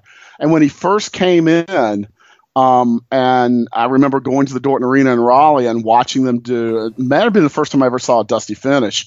And he did the match with Flair, and the place went unglued for the Dusty finish. It was like, when you never seen it before, it was amazing. It was pretty much a sellout of this arena. And no, it was a sellout. I'll take that back. And so, and Flair knew how to work Dusty, and Dusty was, he was new and really charismatic, but everything revolved around him. And then there was that feeling like I was always going to root for Ric Flair. It was whether he was a good guy or a bad guy. It was like I was going to. He was kind of the guy that got me into watching Mid-Atlantic Championship Wrestling, and he had this tremendous rise, and he was really good. I mean, best in the world. He was really good, and I liked his talking and and all that. And I like Dusty's talking too, but I thought Flair's was better, and that's a pick 'em really. But I thought Flair's was better, and so it was kind of like I'm the type. When I was growing up, I picked a team and I stayed with my team. Whether good or bad, that's how I am. And so I picked Ric Flair for whatever reason, and because he was really good and got me a lot more interested in wrestling than I'd ever been before. And so Dusty kind of stepping on his toes a lot got tiresome, and they teamed him up a little bit, and that was kind of weird, because you knew that there was, I read enough of the magazines to know there was this rivalry, but they would talk back and forth, and you could see there was a rivalry for real in some of the things that were said, and how they tried to one up each other, and the thing was, Flair's in great shape, is this great worker. Dusty, as his job as booker and everything, he's John Wayne, he's Hulk Hogan, he's the number one guy involved in everything. He's going out and teaming with the Rock and Roll Express. He's putting face paint, and that was when we just gave him down the road so badly. When he came out with the Road Warriors and face paint, it was like, who are you kidding? Because fat guy. I mean, I'm sorry, but I mean that was he was out of shape, and you had Flair that was in supreme shape, cardio and strength wise and every other thing, having to do all this stuff to make Dusty look strong. And I've talked about this before, and I knew it at the time that they put Tully Blanchard and Arn Anderson and Ole Anderson, who had this long feud in Georgia with and that had bled over into the Carolinas too, but in Georgia with Dusty Rhodes. They put these guys in there to say, Ric Flair's the world champion, but Dusty Rhodes is the greatest wrestler on earth. And if Ric Flair didn't have three guys to help him, he barely holds on to the title with three guys to help him. So I didn't like that from the beginning. And, you kind of tell that, who was really in control. And as we started learning who was really in control, that didn't help. But it kind of gave us stuff to work off of when we go to the shows to make signs. Once we started having a little bit of insider information from the Observer, that kind of helped. But he was, that was when business started to go down. It was like 86, it was 85, it was great. 86, it was great. 87, there was some cool stuff going on, but there were chinks in the armor, and Dusty doubled down on booking everything around himself. As fast as he could. And, the superpowers with Nikita Koloff, that helped stem the tide a little bit. That was really popular for, right after Magnum's thing. But, it was starting to, you could see it wasn't as hot as it had been.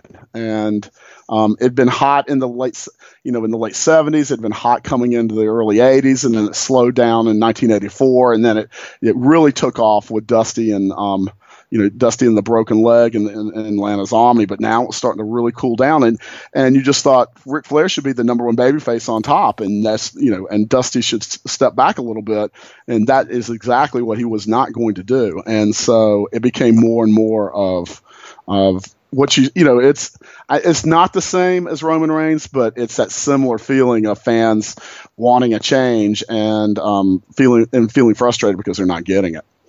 Yeah, no, you can see it. You can see it on the where we are right now. At least I feel you can see it. I want to circle back, Bruce, real quick. You were talking about that finish with Tully and Dusty. Are you trying to tell me, just to confirm, that the finish we saw, Dusty was supposed to win, and Tommy Young confirmed that when he saw you all say the foot was on the rope or making the gesture, and then he saw Tully's foot on the rope because he did put his foot on the rope after the 3 count. Are you trying to tell me that you all called that and Tommy Young went in a completely different direction than what the finish was supposed to be just because based on what you all did? Well, I wasn't in the back. I wasn't in the meetings when they decided what the finish was. All I can tell, well, I'll tell you some more, but all I can tell you is that when Tully's foot went under that Tommy Young's hand went down for the third time. Tully's foot was not under the rope. It wasn't. I agree.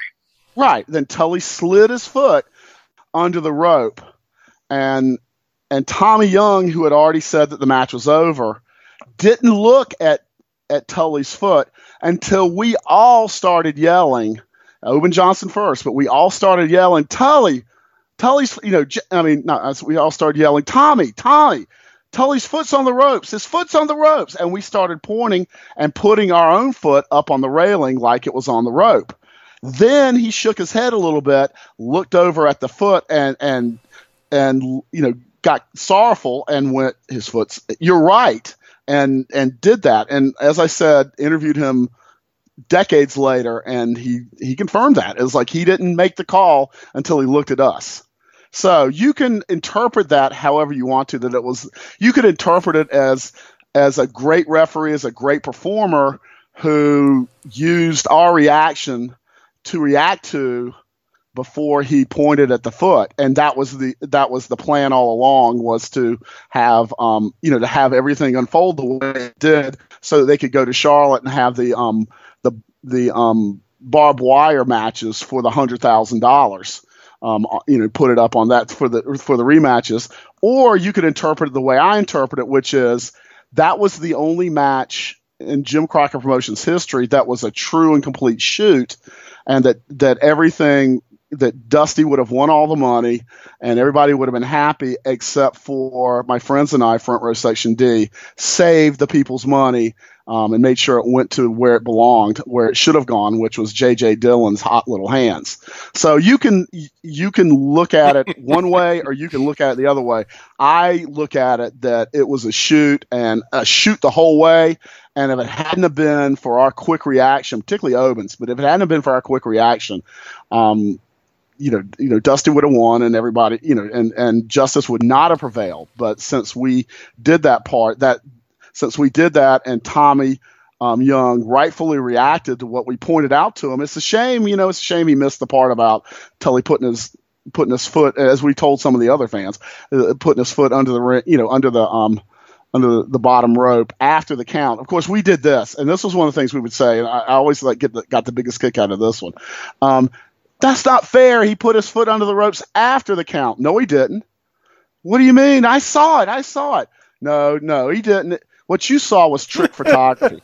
We would say what you saw was trick photography, because Captain Lou Albano would say that, whatever was going on with his evil heel tag teams, when they showed on TV, that's trick photography. Well, they're not watching it on television. They're watching it with their own eyes, and that would shut them up. They would go, no, trick photography. What really happened was, and then you'd lie. So anyway, and that was a thing back then too, Bruce. I grew up. I was born in the mid '70s and grew up in the '80s. That was a thing. I can remember people would always, whenever you'd see something on TV, they go, "Oh, it's just trick photography. That's not what really happened." So that was a thing. I remember that being like a term thrown around all the time back then, just for anything. Yeah, it's sort of the predecessor to Photoshop or something. Photoshop, right. Photoshop, right. That. So it was like the footage was messed with, and the heels would always say that. And so, so anyway, I try to be as honest as I can, working for the Torch and working all this. It's really important for me to keep my credibility up. So complete and utter shoot. That match was a complete and utter shoot. So. That's pretty incredible. So only one other question about that. Dusty is deceased now. You've spoken to Tommy Young about that night. Have you ever spoken to Tully Blanchard or J.J. Dillon about that night? Tully Blanchard and J.J. Dillon, definitely. J.J. has a little bit of a remembrance of it. Tully has some. But you got to remember, too, they were Tully was in the ring out, so he wasn't looking at us, and JJ was moving. So Tully remembers like the count, and he remembers us, and they both very much remember us, and they remember when it was before I got there, about 9 months before I got there, when the night that Hitch had his guys have a whole layout of Rock and Roll Express, and they flipped the signs over and it said Romper Room, Romper Room was the kiddie TV show in Greensboro for many, many years to mock the Rock and Roll Express. And they put tape on their noses like Ricky Morton got his nose broken. And there was this big reaction in the crowd where during the intermission, a lot of the crowd was kind of coming down towards those guys. And that was, JJ will tell the story, and I've heard, and there's some other guys will tell the story of, and of course my friends will tell the story, but that was where Jim Crockett went, we've got something here, like this Four Horsemen thing. We've got something with these guys. Let's really make this more than it is. And they'd already started saying Four Horsemen on television, but not very much. And so they really pushed it after that. But yeah, I never got a chance to talk to Dusty about it. But there was a story. Hitch was in a bar. I think it was Hogan and Flair in Orlando, the first Hogan and Flair WCW match where Mr. T was at it, and what's his name? God, what was his name? The great Lakers center. But anyway, I know you're talking about. Oh shit, Wilt. Not Wilt. Not Wilt. Shaq. Okay, yeah. Shaquille O'Neal. So that was the one there, and so I didn't go to that pay-per-view, and so some of my friends did. And Hitch tells about being in the bar, and he's talking to Dustin, and Dusty, who's working in the company then, but not wrestling, is sitting across the bar and just stares down Hitch. And then tells his son, we don't talk to him. And, he kind of walked on away. But, most of those guys, at least now, have a sense of humor about it. And they did some back then. Some of them were nastier than others. But, yeah, I don't think Dusty ever appreciated any of that, to say the least. So, is that story with Shaquille and Dusty saying that, is that in John Hitchcock's book? Because I do have his book. I just haven't read it. I think the thing, I don't know if that one's in there, but it's just a bar story. But yeah, it may be. Knowing Hitch, I'm trying to remember. I've read the book, but it's been a little while. By the way, look at that cover.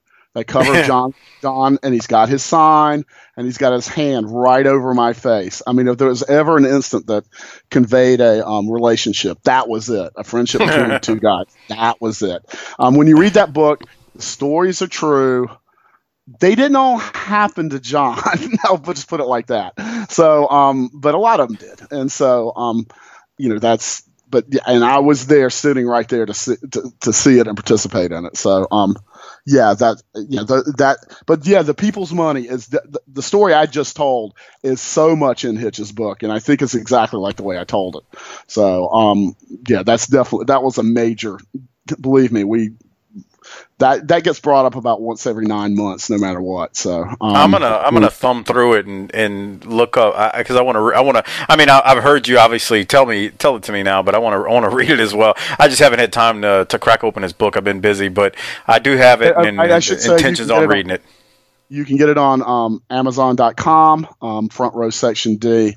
And it's I've had people tell me that they've read the book, and I've had some interesting reactions over the years from some people. So it's a lot of fun, and it's definitely him just ranting and raving. So Hitch is a great storyteller, and so this was kind of his time to he did these he wrote down what happened and some years later and put it on a website and then collected it all together. And particularly if you're a fan of that era, which I would assume you are since you're doing this show, it's a good read.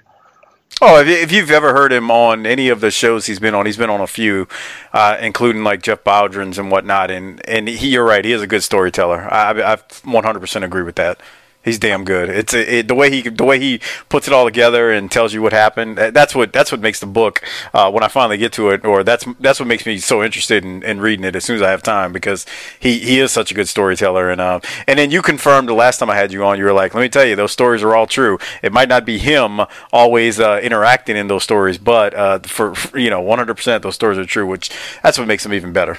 Yeah. It was a time and a place, and I think one of the keys to it was that you had this promotion that was going nationwide, and you had them still coming to our towns on a very regular basis. So, and taping television, I would always, I'd set my VCR and put my VHS tapes in and try to record as many wrestling shows as I could, but always Jim Crockett shows, because there was a pretty good chance that, not doing anything, but there's a pretty good chance that we'd show up, or we'd show up on television, like at the beginning of the syndicated show showing the full Horseman sign. We'd show up on television in some way, shape, or form. And I was working in a department store in Oxford, North Carolina, and an assistant manager, and people would come in and go, I saw you on wrestling. And like, I didn't do anything, but except for, know where the red light was and act up. But, and then he said his nephews started calling wrestling the Uncle John show, because they'd watch it and there their Uncle John would be. So, that was a lot of fun. I don't think that, there is that guy and his mom that shows up for everything. And of course, the guy back in the 90s that was at every WWF deal. Probably more than we ever were. But I mean, the chance to be able to go and sit in the same seats or go to the same arenas, and they would take television. They knew who we were, and they knew that we weren't going to, there was only so much danger we were going to cause. Like we were going to touch wrestlers or jump in the ring or any of that kind of crap. So a lot of them liked us. So, and some of them didn't, but a lot of them definitely did like us. So it was, you got to be the ultimate like goofy cameo. So that was a lot of fun, but it was a lot of fun, and also it was a real education. Didn't know it at the time, but it was a real education and how wrestling works and how it doesn't work.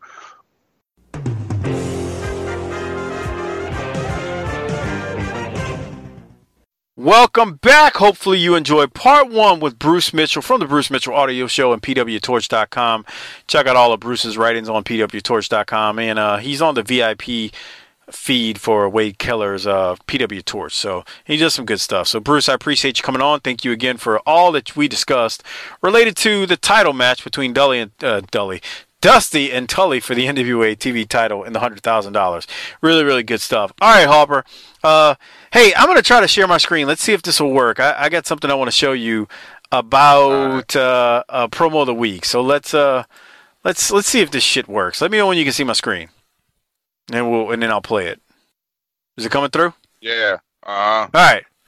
So this is promo of the week. OWA. Yeah. Promo of the week. I got this from Mike Crockett from the Wrestling Podcast About Nothing, one of the podcasts that supports us, plugs us every single week, longtime friends of mine.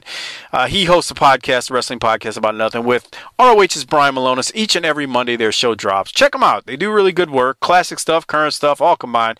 Again, it's just search WPAN or the Wrestling Podcast About Nothing and listen to them.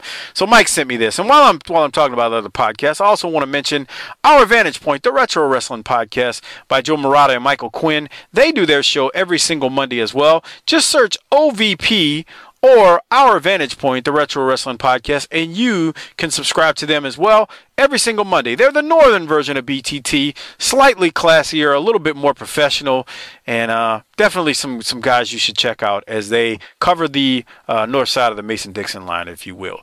So, Harper, this promo of the week, again, I got it from Mike Crockett, and it is Corporal Kirschner, who is allegedly coked up. Yeah, I remember him too. He is allegedly coked up and fed up with all the Mexicans flowing over the American border in this out-of-control Oregon Wrestling Federation promo. That just is pretty nuts. So, and the title of this on YouTube is Kirschner Wants More Coke and Less Mexicans. It's a minute long. Let's listen to Corporal Kirschner right here. Well, it's time to talk to the mindless mass again. That's right, the people of Oregon. What can I expect? Well, all you people come up to me and wonder, what did the corporal do before he was a soldier? You know what I did? I was in animal control. That's right, when you wanted to get rid of Spot, Fluffy, and Lassie, I was the guy who did it. Yeah, that's right, they met the gas chamber. I kind of like that job, but this one pays better. Now, talking about eliminating and exterminating, wetbacks, that's right. The master of disaster eliminates problems like Mexicans, lettuce pickers that are unwanted. Animals are wanted, and neither are wetbacks. Well, you're looking at the man who took care of both of them. Ricky Santana, I gotta give you credit, man. You had a lot of intestinal fortitude getting back in that ring. Wow. What was it like when I cracked that neck again, big boy, huh?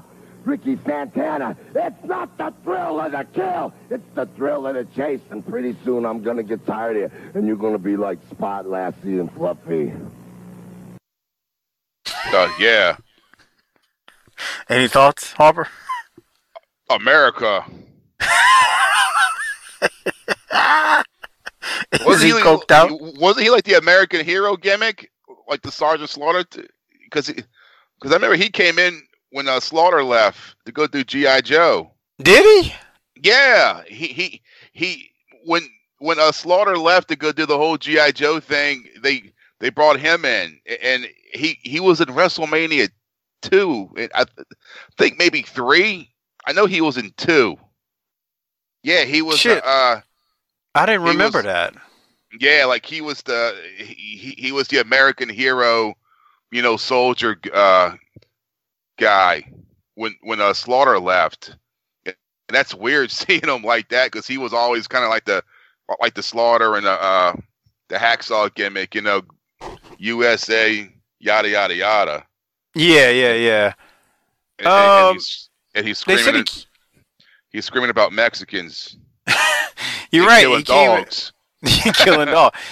He did come in WrestleMania 2. So yeah, you're right. 1986 is when he came into WWF. I honestly did not remember this at all. Yeah, I still got his little his toy somewhere. The little fucking rubber guy. He didn't have an LJN figure, did he? Yeah, he did. Still got it somewhere. Do you still have all your LJNs? I have a few. Like I know, I got Beefcake, the Hammer. I got Big John Studd still hanging around. I got George Steele and the Corporal guy. Oh shit! Yeah, that's the only ones I still have hanging around. But I used to have like Bundy and the Sheik and Nikolai and I got Bruno Sammartino too. I should have recovered mine from my mom's house after Katrina. I didn't. I remember going down there, and I don't know why I did not pick them up. I mean, they were fucking filthy and stinking from floodwater, but I wish I would have fucking grabbed them and at least tried to preserve them and clean them off. Because I didn't have a bunch of them. All I had was Hogan, Iron Sheik. Dude, he was so hard to find, bro. Hogan. I know. Yeah. I had him and the Sheik. I think I had Andre. I can't remember. I think I had Andre. I didn't have a lot of them though. They made 2 types of Hogans. They had the original one with the yellow and all, and then later on there was another one where he was wearing white and red. I think I had the original. Yeah. I think I had the yellow one, and then I had the big Hogan doll. That you'll pull the string or something? No, not the soft one, like the fucking, I don't know how to. It was like the 12 plastic inches one. high or something. Yeah, the big motherfucker. He was plastic and made of rubber or whatever. That. Yeah. You don't remember? I put that on the mothership page one day. Me and my buddies in the 7th Ward, we blew that motherfucker to smithereens, man.